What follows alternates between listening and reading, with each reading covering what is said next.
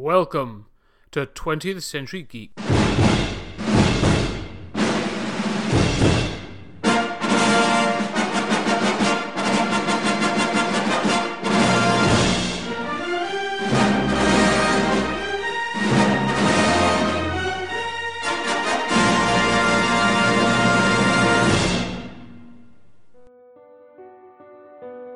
The most merciful thing in the world, I think, is the inability of the human mind to correlate all its contents.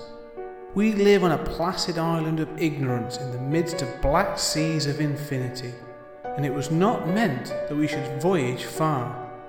The sciences, each straining in its own direction, have hitherto harmed us little, but some day the piecing together of disassociated knowledge will open up such terrifying vistas of reality and of our frightful position therein, that we shall either go mad from the revelation or flee from the deadly light into the peace and safety of a new dark age.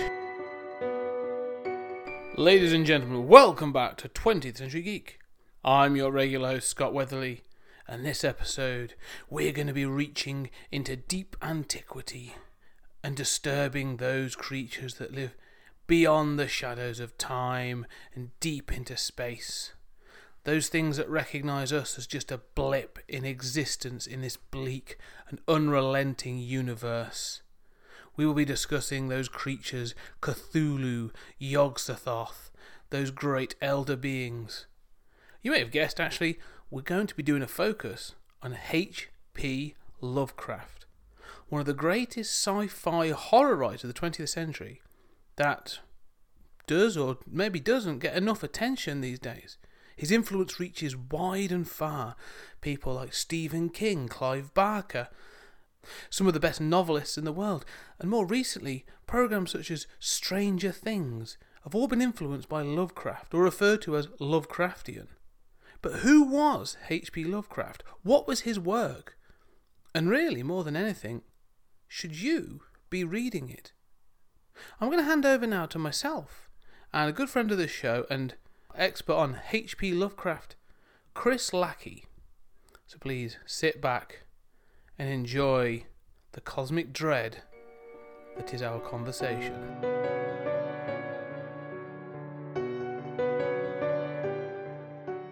Chris Lackey, welcome to 20th Century Geek. I appreciate you taking the time out. And before we start, why not introduce yourself and your podcast and other things you do as well?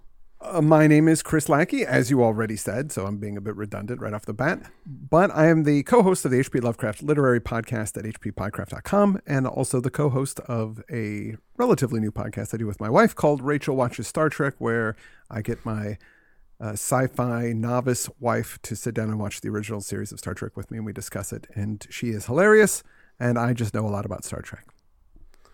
That sounds like something. That's a challenge. There have often been days when I've said to my wife, "Should we watch this?" and I just get a sort of a blank, sort of glazed expression. Yeah. So maybe one day I think I'll try that with a different show. But there's a hint in there, obviously, of what we're here to talk about today.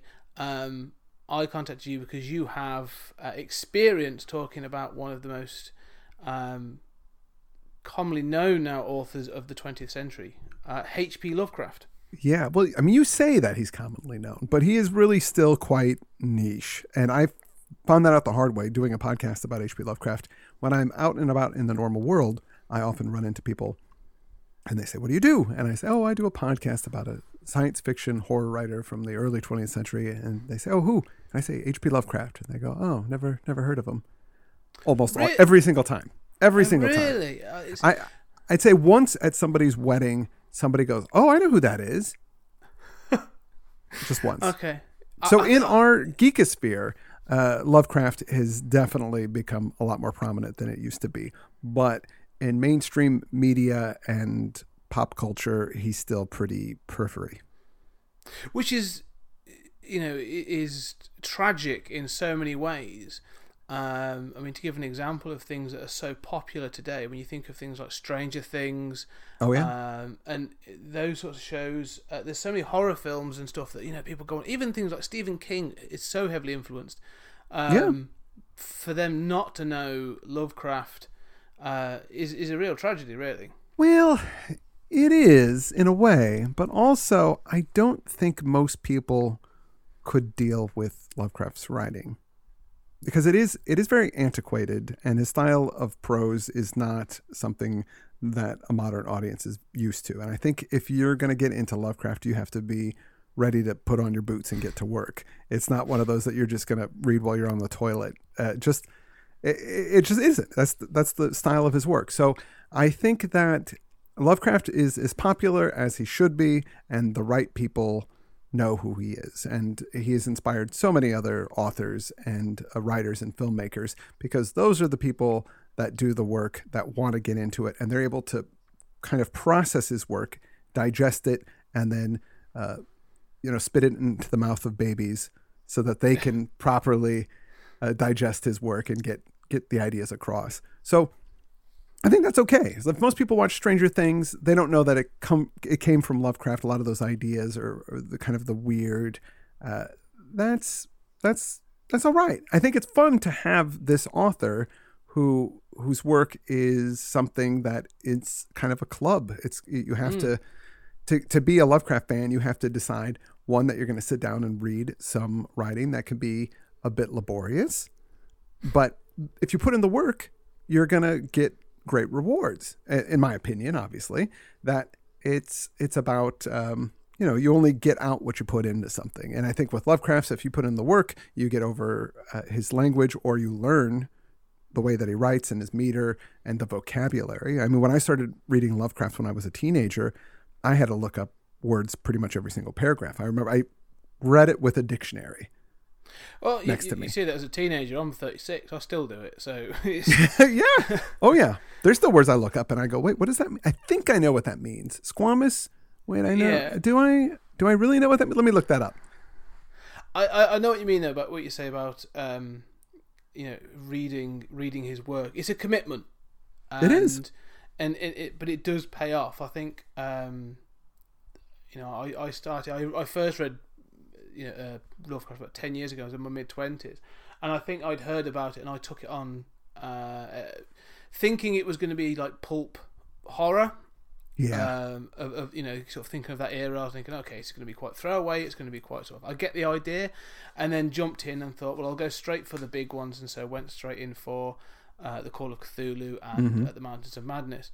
And yeah, I wasn't ready. I wasn't mentally prepared to take those on.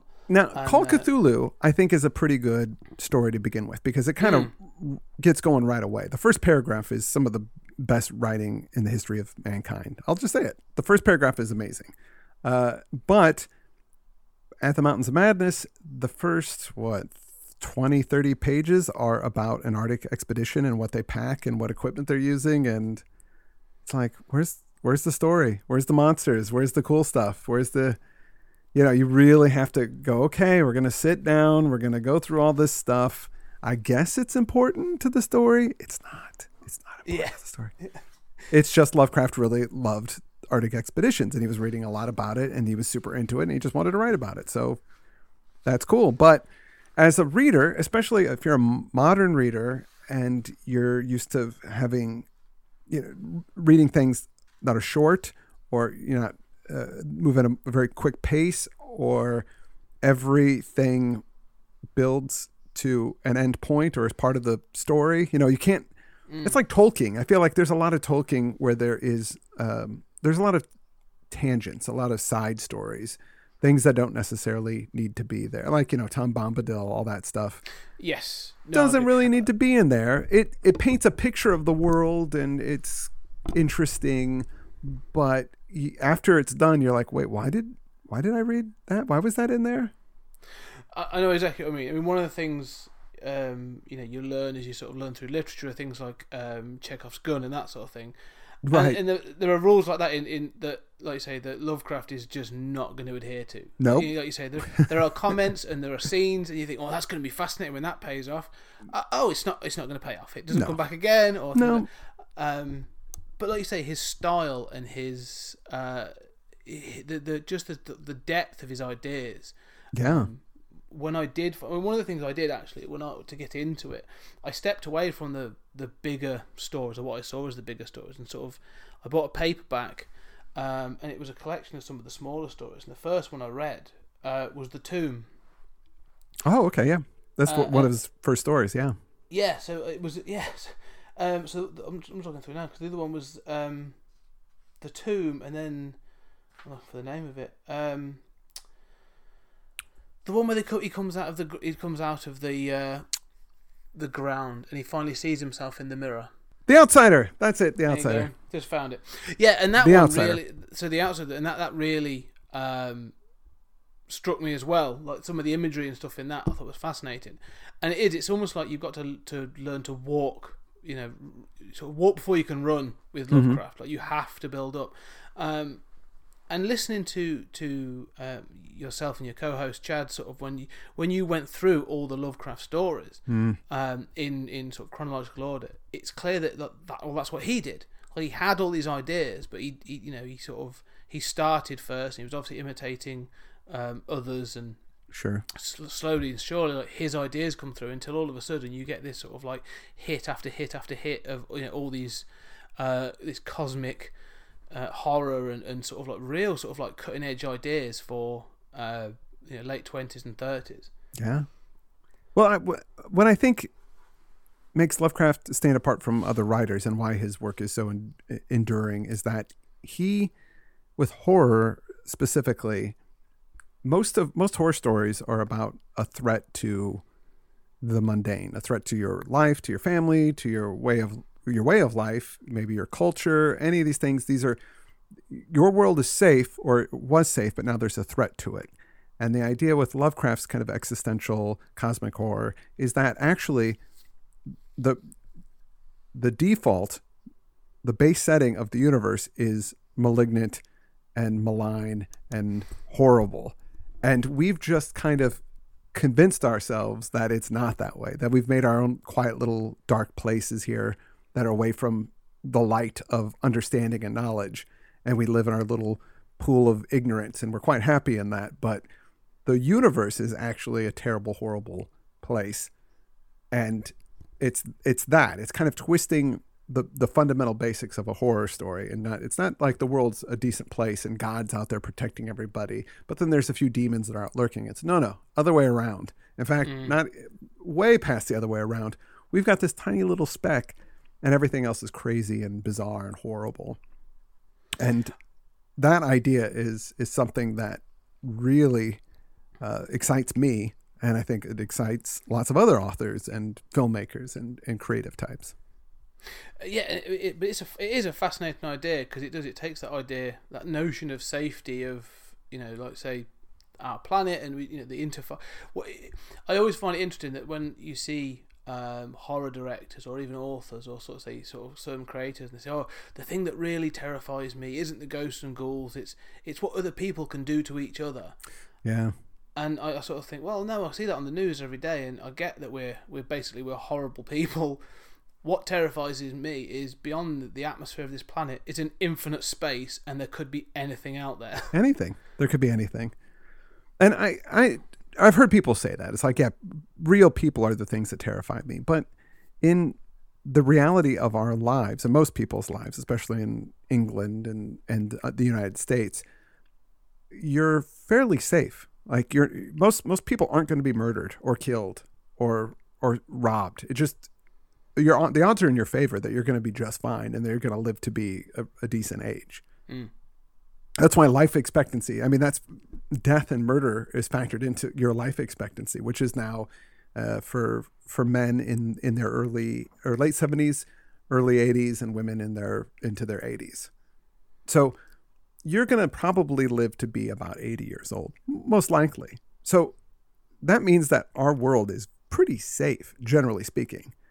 especially in places like England and Europe and these types of places where there isn't any war going on at this particular moment. And doesn't seem to be any war brewing right now.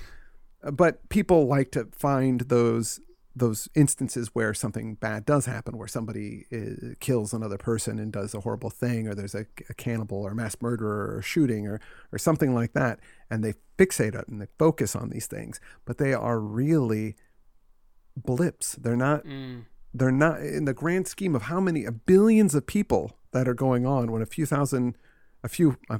dozen people are murdered by one person. That's nothing. It's not nothing to those people, and to their lives it's very important.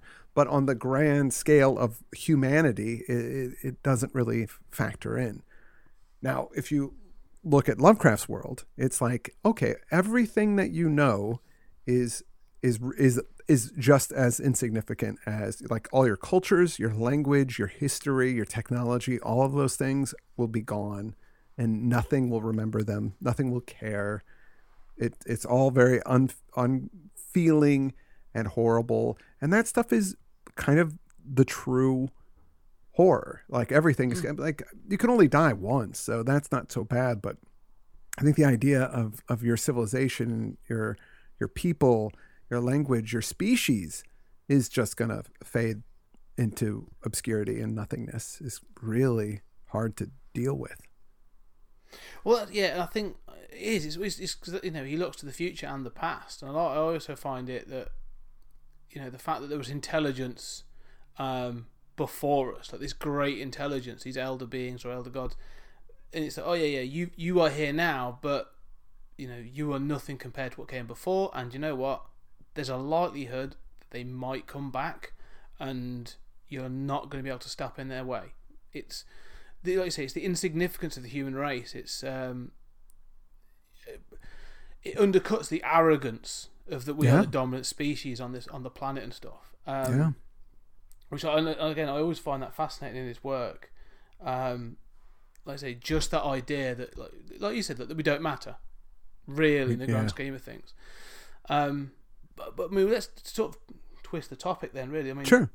This is this person, this man, obviously came up with these ideas, and they weren't typical ideas of the time. No. If you look at the other authors that you've also looked at this time, but I think of from a horror point of view, you do still have the ghost stories and some of the weird fiction. So you get people like M.R. James, Sir Arthur Conan Doyle, those sorts of people still writing, and so he comes forward as this sort of sci-fi horror. Where does this come from? Who is H.P. Lovecraft? Who is he, and why is he so different? That's the it could be from his upbringing, maybe the fact that the way that he grew up, the stuff that he read. He read all of those things. He also was a big fan of Dunsany and Arthur Machen, and they touch upon the weird and the creepy, but not quite the cosmic horror that Lovecraft was able to kind of encapsulate and sort of made famous, and that's why he's well known. But do you want me to kind of give a brief biography on him, or? Well, I think it is worth talking about just in general, really, because I think it's interesting. Where he does come from. Sure, yeah, he was born. H.P. Lovecraft, Howard Phillips Lovecraft, was born in Providence in 1890 to his parents, who his dad was a traveling salesman and his mother was just a housewife. His father was institutionalized when he was 3 years old due to syphilis, most likely, and he died a few years after that. So he didn't really know his father very well. His mother... there's a lot of speculation about his mother and his relationship, and that maybe she had some sort of Oedipal complex, which I don't think that quite works that way. I think she was fixated on her son in a very unnatural way, supposedly. But she also was institutionalized when he was about 18 years old and died in a mental institution a few years later. Also, again, probably from syphilis or complications due to syphilis. And he was very sickly as a child. He read lots of mythology. He loved the Arabian Nights when he was a kid. He spent a lot of time on his own. He wasn't very sociable as a child, but he was very bright. He did a lot of writing. There's some of his juvenilia you can still find out there, the stuff that he wrote when he was a kid, which is, it's not very good, but it's the fact that he was writing and doing this was amazing at his age. And he would publish little pamphlets. He wrote about astronomy. He was very into the sciences, but he was bad at math. So he never really got the good grades that he wanted. And he also had kind of a bit of a nervous breakdown when he was a teenager, and he never even graduated high school. So obviously college was kind of out for him, and he wrote for the pulps. His family was of wealthy blood, but by the time it got to him, that wealth was gone, and his family was very poor, and he ended up living with his aunts, his mother's sisters, or his mother's sister. I don't remember. His aunts for a while. He got married briefly, lived in New York with a woman, Sonia Green, but that didn't work out. And then he just moved back to Providence. He didn't actually get divorced. He just kind of left her, and they never filed any paperwork. But he's sort of an odd guy, but he did correspond with a lot of people. His correspondence, his letters that he wrote to people were voluminous, way more than he ever wrote a fiction or poetry or anything like that. There's just, he would write people 30, 40 page letters and talk about all types of different things, either writing or just what was going on in the news, or philosophy, or about poetry, or whatever. I mean, some of his letters are still around, and especially some of the ones that he wrote to other writers. And that's kind of why I think Lovecraft has stood the test of time, is because he didn't really feel like he owned things that he wrote. Like he would share his material with other writers. So if he came up with something in one of his books, like the Necronomicon, if one of the other writers wrote about the Necronomicon in their book, he encouraged that. So there's kind of this, with this shared universe with other writers like Robert E. Howard, who did the Conan stuff, Clark Ashton Smith, just many others. And he kind of also guided younger writers. So Robert Bloch, who wrote Psycho and wrote episodes of Star Trek, he was a protege of Lovecraft's. Again, this is all just through correspondence, through letters. He never met most of these people in person. But he did travel, and he liked going out to places. He was one of these kind of guys that would wander at night and go to cemeteries and just kind of like to be in the quiet, in the dark. And I don't know if I would say he was necessarily fixated on death, but just the kind of the quietness of night calmed him and made him feel better about himself, because he did suffer from some kind of. Thank you. That's a fantastic biography. It's a really good overview. I think it's one of the points you made there is. Hello. Yeah, back. Okay, sorry. Like I say, his fixation on death. It's from when you look at his childhood. Obviously losing his dad early, and then the impact of losing his mother later on. And then, but obviously he was interested. I think he was obviously a big fan of Edgar Allan Poe. Yes, absolutely. And obviously he comes with that sort of macabre tint as well. But I love the fact, more than anything, one of the things I'm always so impressed with Lovecraft when you look at his work is that thing you said there. It was almost like an open source, horror writer. He would write things that would be, please contribute to it, take it, expand upon it, and do things, which I think people still do now. You still get very much the Cthulhu mythos short story collections, and it's funny that one of the things when I first came across him, he was very much depicted as alone, as you said, a bit of an odd guy. Yeah. But he was never. I didn't realize he was associated with all these other people. Oh, and yeah. The more I've learned is, like you say, he was incredibly generous with his time through correspondence and his experience and his encouragement. It's just, I think it's fascinating to see. I don't think authors today would probably be as willing to share those sort of elements as much as he did, really. No. Well, I mean, to him also, he didn't really see, unfortunately, much value in his work. To him, it was like he got published, in these pulp magazines, and that was about it. And there was never a collection of his work in his lifetime. That never happened because his work wasn't popular enough. And it wasn't until after he died that August Derleth started Arkham House Publishing and collected his works and started publishing them, and they got more and more popular. And that's when it finally started actually turning a profit and making money. So for Lovecraft, he was just kind of sadly happy that people were interested in what he wrote and was excited that people were sharing in his ideas and his creations. I suppose it's similar today. It'd be someone writing a self-publishing something through Amazon Kindle and getting some attention and some traction through that. Really, the excitement of having a few, or even creating a podcast and having people listen to it. It's exciting to know that people are trying to interact with you, I suppose. Yeah. But you mentioned before about sort of Lord Dunsany and other things, other influences, and H.P. Love, sort of Edgar Allan Poe. One of the things I think that's interesting to touch on is that he did go through periods of writing. Like he didn't sort of land on a. People mention like the Cthulhu mythos, or they say Lovecraftian, but it's not really something he landed on like with day one. Oh no. And so he clearly sort of built up to that. So really sort of, what are your thoughts on that then? His build up to that. Where did he go from? It feels like, looking at his earlier works like The Tomb and Beyond the Wall of Sleep and the transition of Juan Romero, that stuff seems to be kind of Poe-esque, but then you get things like The Doom That Came to Sarnath and the White Ship.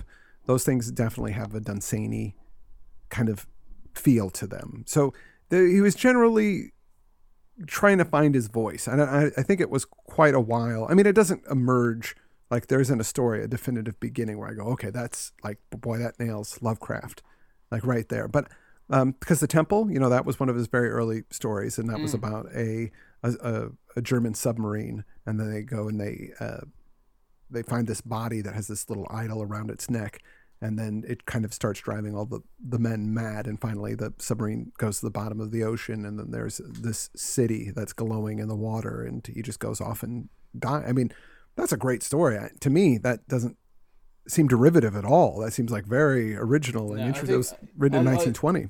I love The Temple. It's really good. I think it's not the story, but the characterization of the German captain.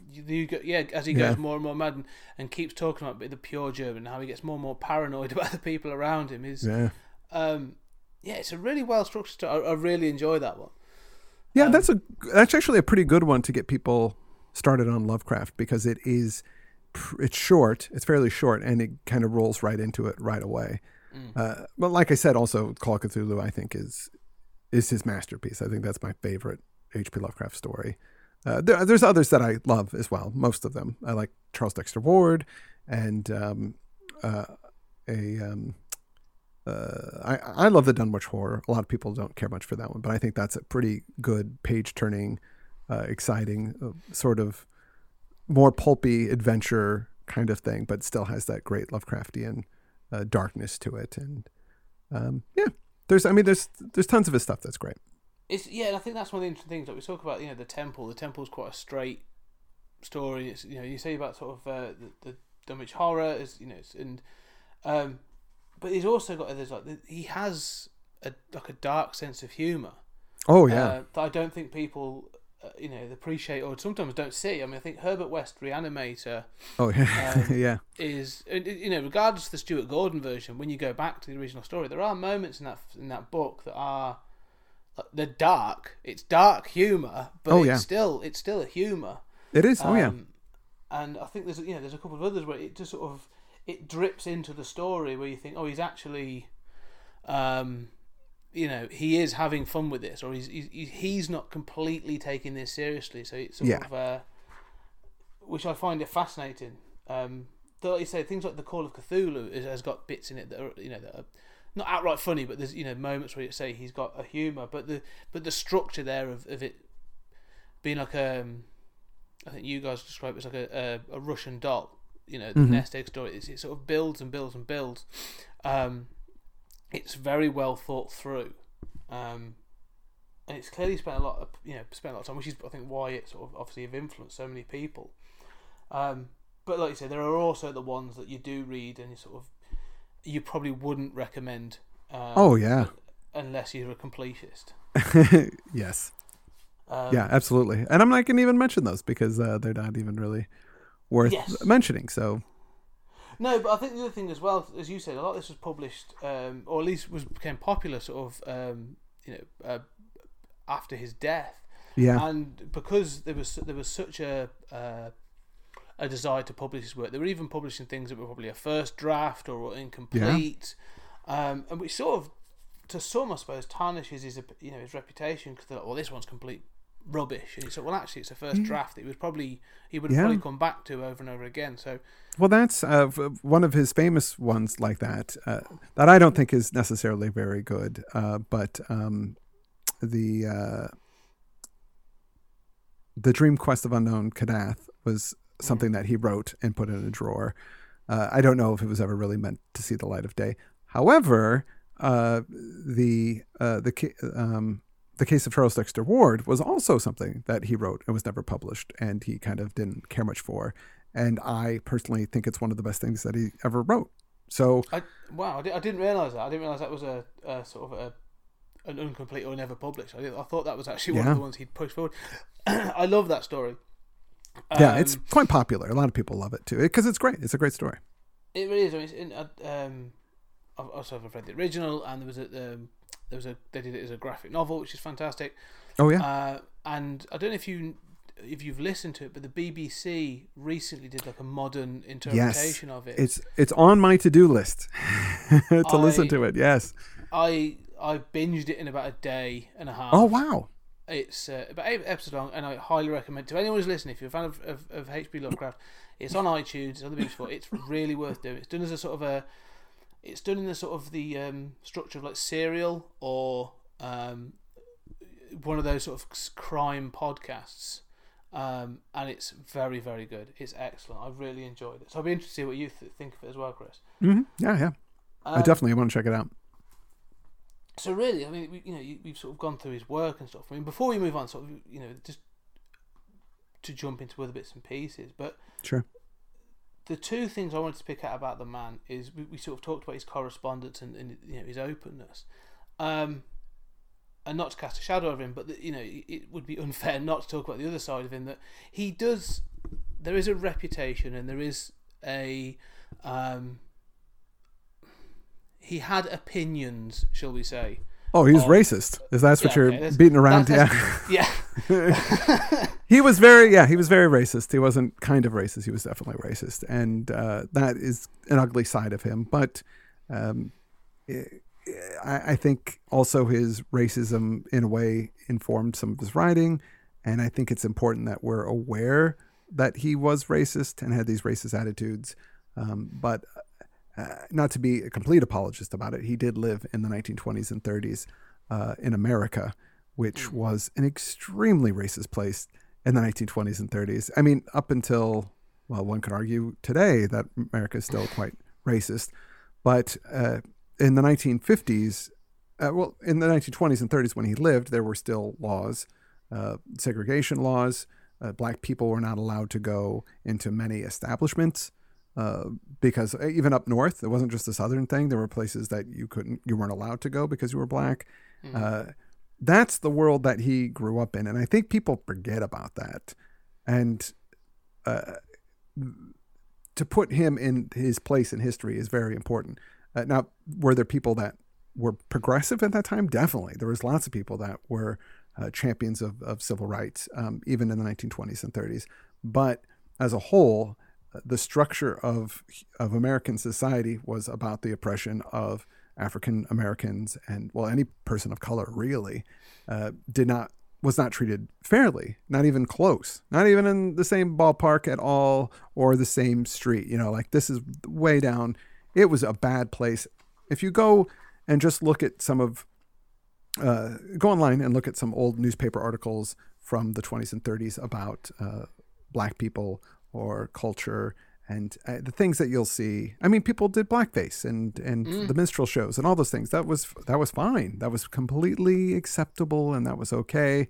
And I saw, you can see ads for like black people masks, that people would buy, and they were terrible. They were monstrous, and people thought this was funny. They thought that was okay. It was just poking fun. It was good fun. And I think it's very easy for people nowadays to look back and say, man, that guy was a racist. And it's like, well, yeah, pretty much everybody in America was a racist in the 20s and 30s. It's not right. No, it's true though. It's and it's got to be accepted that. I know it sounds bad. You've got to put it in context of the time, but I also think you have to put it in context of Lovecraft's mentality. Because although you say he was raised in the earliest part of the 20th century, but he still wanted to live in an even earlier period. Yeah. Yeah, he would have been happily, I think, sort of tootling around in the sort of the late 1700s, early 1800s, if he could. Yeah, I think he wrote that a bunch. He felt like he was made for an earlier time and an age before. But I think he likes to. I think what is unsaid in that is he also likes to think of himself as a bit of an aristocrat, yes. Where he would like to live in that time period if he was wealthy and didn't have to really do any manual labor or hard work. Like if he lived 200 years ago, there's nothing. He would have had to work on a farm or do something, or he probably would have died, to be honest, because he couldn't have survived at that time. So I think he glorified the past in ways that were very unrealistic. But that said, he also was xenophobic, and that's something that is kind of a through line through his stories.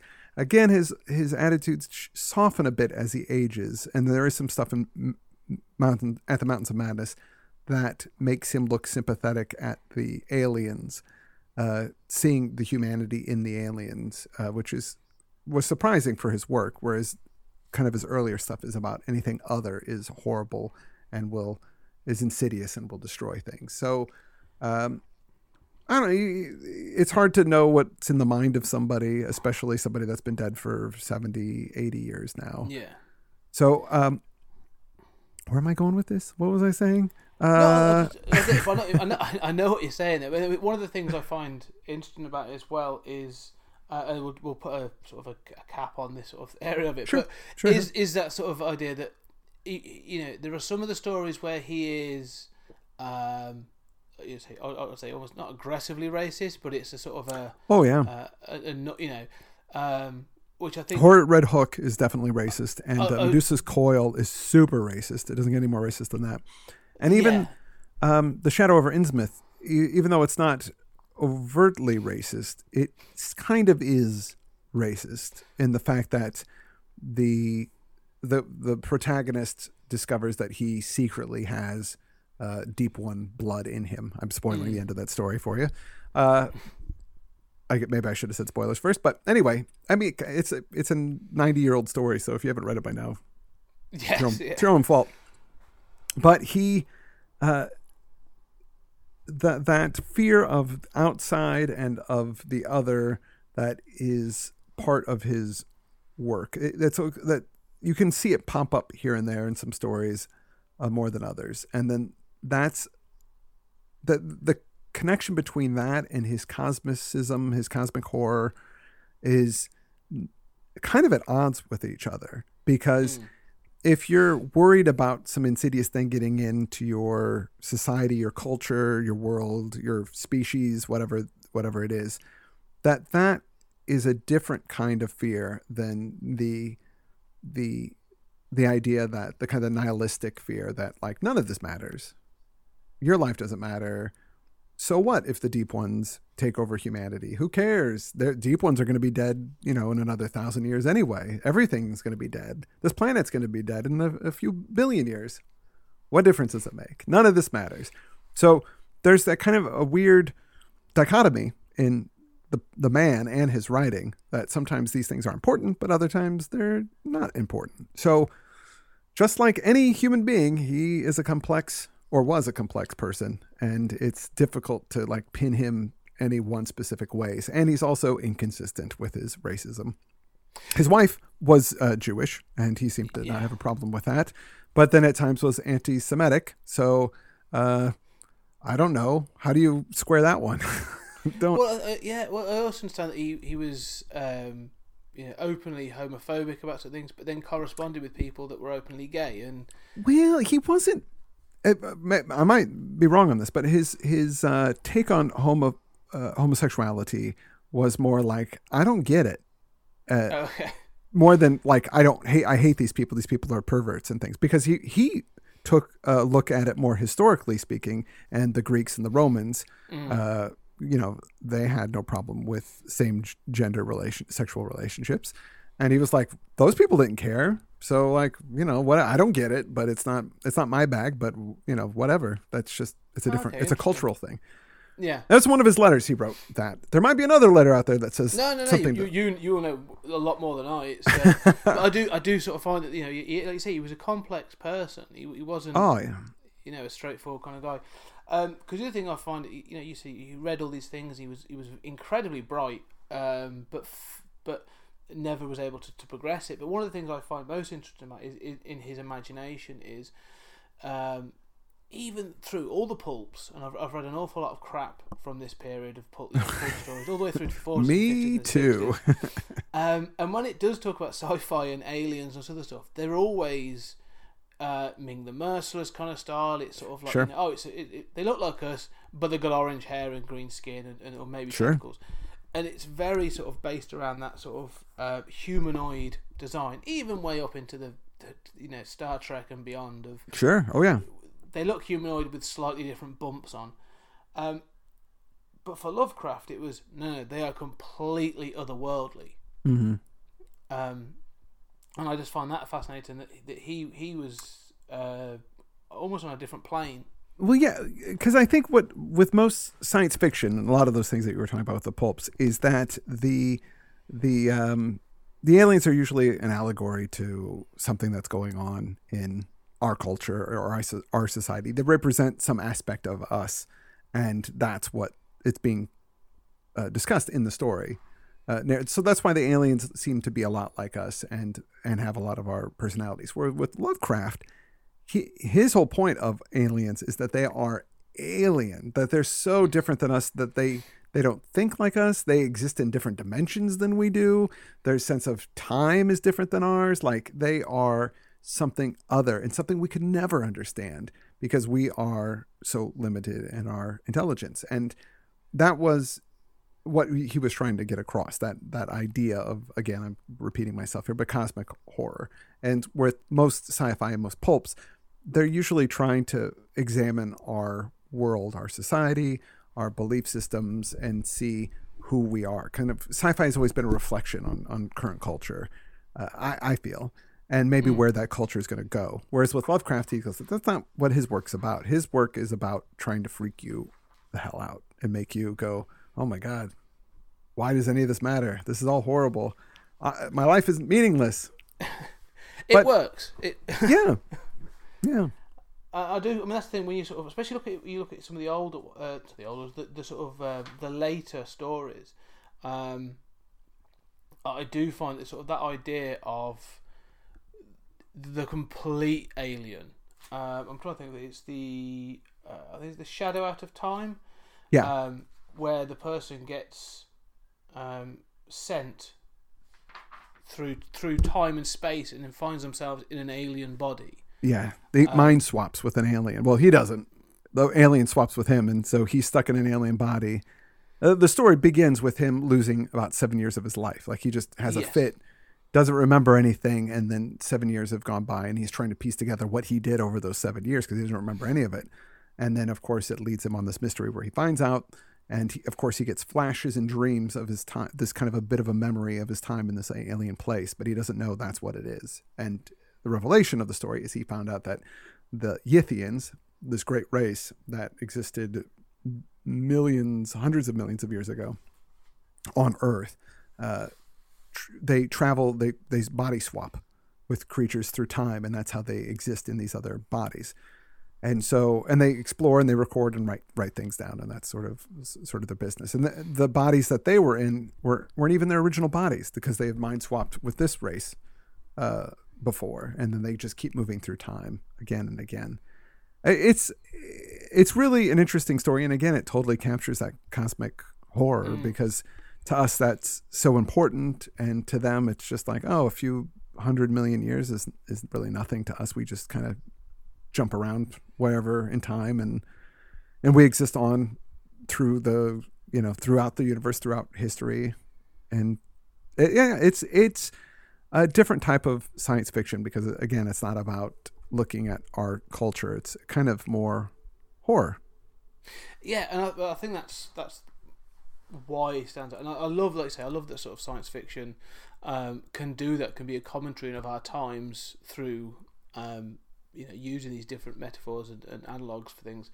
But I also love the fact that, say, for Lovecraft, like I say, it was about freaking him out, and he does it. He does a good job of it. Yeah. Because the Shellac time, when he comes to describe the alien body that he finds himself in, and eventually sort of like trying to use it and stuff, is incredible, because it's not like, oh, I was able to stand and I figured out how to use my legs or whatever. It's, oh no, I've got this tentacle and I've got this and that. And it is incredibly, it's so alien that I think like many Lovecraft protagonists, I think I'd have just fainted. So it is, his take on these things is unique.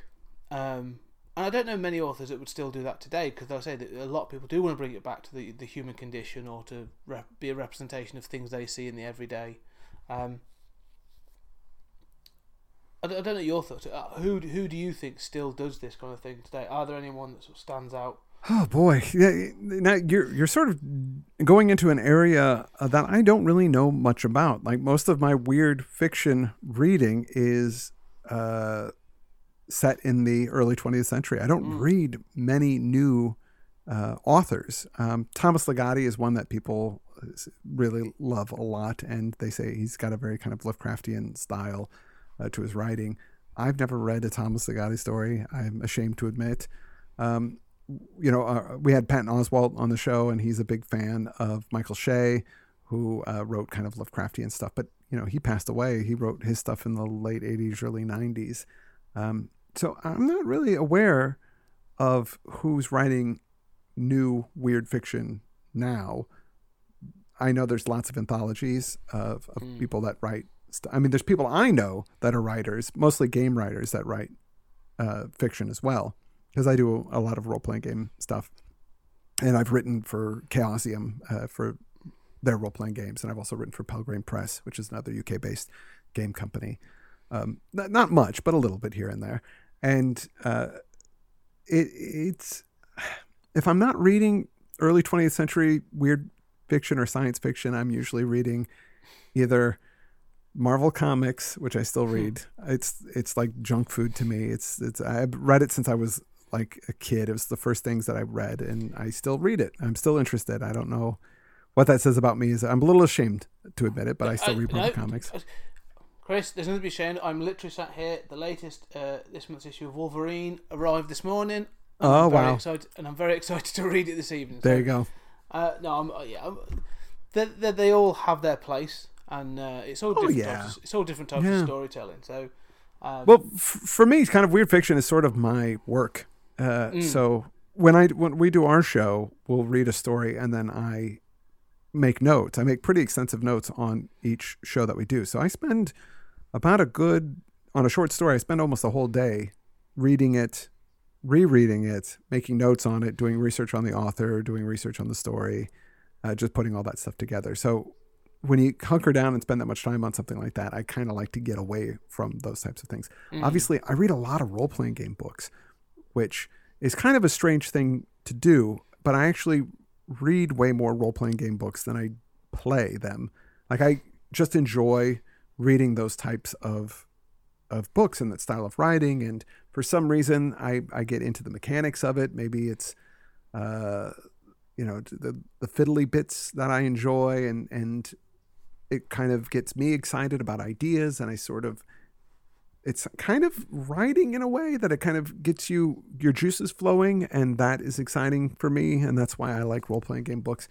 But I know a lot of people out there read lots and lots of role-playing game books, but don't necessarily play that much. I mean, that's how I got into Lovecraft, was through role-playing games. I played the Call of Cthulhu role-playing game back when I was about 13 years old, and an older friend of mine who I played D&D with is like, have you tried Call of Cthulhu? And I'm like, what the heck is that? Doesn't even make any sense. What is Cthulhu? And he goes, oh, it's based on this writing of this guy, H.P. Lovecraft. And I'm like, I've never heard of him. And he's like, oh, you should read this stuff. And then that was how I got into H.P. Lovecraft. Well, first I played the game and was like, oh, that's really cool. And then from there, I started reading Lovecraft. So if it wasn't for the role-playing game, and I know a lot of people that got introduced to Lovecraft through the role-playing game, and arguably a lot of his pop culture success comes out of role-playing games and the Call of Cthulhu role-playing game. I definitely agree with that. Whenever I've looked at, when you start researching him and stuff, and obviously the books come up, and there's plenty of, like say, anthologies and collections, but a large percentage of the stuff that comes up is like I say, is related to those role-playing games, mm-hmm. and some of the online stuff as well, and then just a plethora of Cthulhu plushies and all that kind of. So it's odd. I do find it interesting that, like you say, it's a different medium is sort of not so much taken over, but is become an entry point really for him, and is the Cthulhu mythos has been expanded. If anything, I think really Lovecraft would probably love it. I think it'd be, if he's willing to share that fiction, I think it's a fantastic new way of using that and exploring that horror. I think I don't know. Yeah, I think it'd be quite interesting to see what people have done with it.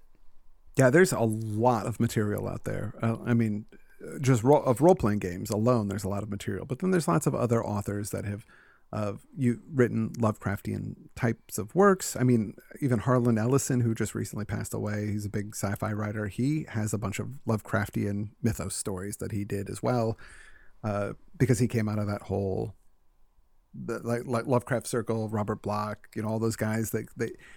Stephen King was influenced by Lovecraft, Clive Barker. There's more Guillermo del Toro, if you want to talk filmmakers. He's a huge Lovecraft fan, and that work has inspired his work. So he's just, to know of Lovecraft and is kind of to be in your own little secret club. And anybody that wants to spend the time and sit and read those stories in their very antiquated style of writing and do the work, you'll be rewarded, I feel. And not just rewarded with the work, but be rewarded with this community of people that exist that love Lovecraft. I agree. That's a fantastic note to sort of to wrap up on. Really, I think he's a fantastic guy. Well, no, it's fantastic. It was a fantastic topic. I do find him intriguing on so many ways. But we'll pop out. It just sort of really, sort of like you say, if you focus on the originals, let's say the OG sort of stories. But if you were going to tell someone, here's a story for you to get to as an entry point, and here's the story that you really need to sort of spend some time with. What are the two stories that you would recommend? Well, again, the Call of Cthulhu, number one. Mm-hmm. I say that's the pure pudding. That's the goodness. It gives you everything. It starts off fast. It moves at a good clip. It's got freaking Cthulhu in it, for crying out loud. It delivers. But if you want other things, I would say The Hound is a pretty cool story. Like I said, The Temple is pretty great. Rats in the Walls, very creepy, cool story as well. What other ones? I said the Dunwich Horror. I would not recommend At the Mountains of Madness, just because you've got to slog through all of that Arctic Expedition stuff. However, I would give somebody Ian J. Colbard's adaptation, his graphic novel adaptation of At the Mountains of Madness, and say, read that. Because I think, honestly, that is a great way to introduce somebody into Lovecraft. And if they like that, then they could go back and read the whole story themselves. Is he the person that also did the case of Charles Dexter Ward? Yes. Graphic novel. Yes, he did. Charles Dexter Ward. He also did 4 of them. He did Shadows Out of Time, and he did an adaptation also of the King in Yellow stuff, the Robert Chambers. Oh, wow. Which it was very good as well. Yeah, and he's my friend, so I can't recommend his stuff enough. He Chad and I co-wrote a graphic novel with him called Deadbeats that came out about 2012, I think. That sounds about right. Maybe 2013. And it's set in the 1920s. It's about jazz musicians on the run from the mob. Go to a small town where there is a Cthulhu cult kind of thing and zombies and stuff. And it's kind of a comedy, kind of action, sort of Lovecraftian. Lots of fun. I'm very proud of it. It never really had the sales that we hoped it was going to have, but I still go back and pick it up every once in a while and go, that's a good book. So if you can find it out there, good luck, because I think it's out of print now. It's called Deadbeats, and it's from Self-Made Hero publisher. Okay. Excellent. If you can find it, it'll probably be on Amazon or eBay or something. But I'll definitely try that out. Yeah. I really enjoyed that the Charles Dexter Ward graphic novel, and I do want to try some of the others, so I will be tracking those. Oh yeah, I would say his At the Mountains of Madness is amazing. It's almost, I almost want to say it's better than the original story. Yeah. I think like you say, I think reading his work can be difficult, but it's rewarding. But I definitely agree that the Mountains of Madness is it's something you work up to. You know, it's yeah. But I say a comic version or a graphic novel version would be more appealing, I think, especially because his art. I love the guy's art. I do think to sort of have that pictorial representation would make it a lot more accessible. All right. And also you can compact things and remove some of the gumph that doesn't need to be there. I on Deadbeats, I just looked it up. It is on Amazon in the UK and actually on the Kindle. So if you want a Kindle version, a digital version of it, you can get it there. So it is available. There you go. Track that down. Deadbeats by Lackey, Pfeiffer, and Colbard. Excellent. So I mean, I could go on because I'm looking at my notes, and there's so much things that sort of. Yeah, there's a lot. But I don't know what you use your time, because I do think about all the influences, and especially sort of from my point of view, as you said about the entry points. You mentioned Clive Barker. That was actually my sort of working backwards. That was my entry point to Lovecraft. Oh wow! Yeah. That and The Thing. So there are so many sort of people influenced. I think one of the things I'm going to do later in the year is John Carpenter's Apocalypse trilogy, The Thing, Prince of Darkness, and In the Mouth of Madness, and all three of those are clearly very Lovecraftian in influence. So I'm really forward to those sorts of films. Yeah. But Chris, thank you very much for your time. I really appreciate you sort of catching up and talking about. No problem. Howard Phillips Lovecraft. And one last time, give the podcast and anything else a pop. Go check us out at hppodcraft.com or go onto Patreon and look for the HP Lovecraft Literary Podcast or Witch House Media. That's kind of the company that we run under. Witch House Media is also another website that you can go to and check that out. That's got some of our writing and other things on there as well.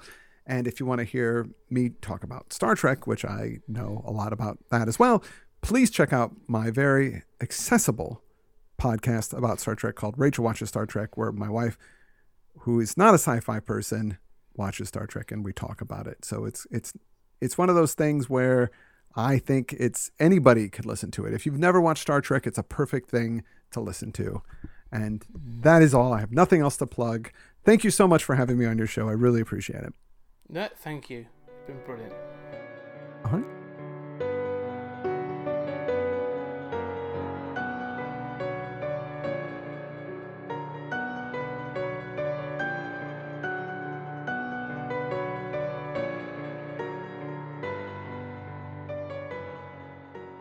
Well, there you go, ladies and gentlemen. A fantastic conversation with the great Chris Lackey. I really appreciate him coming on the show to talk about H.P. Lovecraft.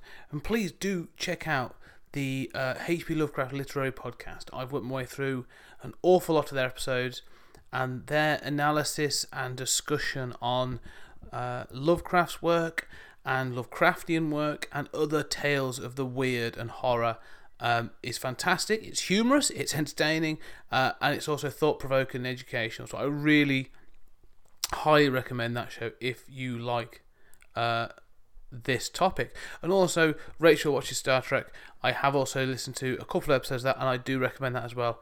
It really made me laugh. If you have ever watched the original series of Star Trek, it's really worth having a listen just to see how an outsider views some of the tropes and cliches of the original series. So go and check those out. I should also say that this podcast was opened with a paragraph, the first paragraph of the story, The Call of Cthulhu by H.P. Lovecraft. And as Chris said in the discussion, possibly one of the best pieces of writing, not just of Lovecraft, but of all horror weird fiction. So this is why I think people should check this out. There's a lot of Lovecraft on Kindle at a very low price, or you can pick up some fantastic paperback or hardback collections of his work. Please seek it out and give it a try, and then let me know what you think. I'd love to know. So if you want to get in contact, all the usual ways, by email, 20thcenturygeek@gmail.com, on Twitter, Facebook, Tumblr, Instagram, 20th Century Geek Podcast. We are there. Please look us up. Come say hello. Happy to talk to anybody about any of the topics you want to talk about. And of course, we have got our Patreon account, so please go over there, check it out. And if you want to throw a couple of coppers our way, all of it is greatly appreciated. And finally, the YouTube channel. Go and check it out. It's still a very early doors. They're not great yet, but we're working on them. We're going to have some fantastic content on there. So, I shall wrap up there. Thank you very much for listening, and we'll see you again soon.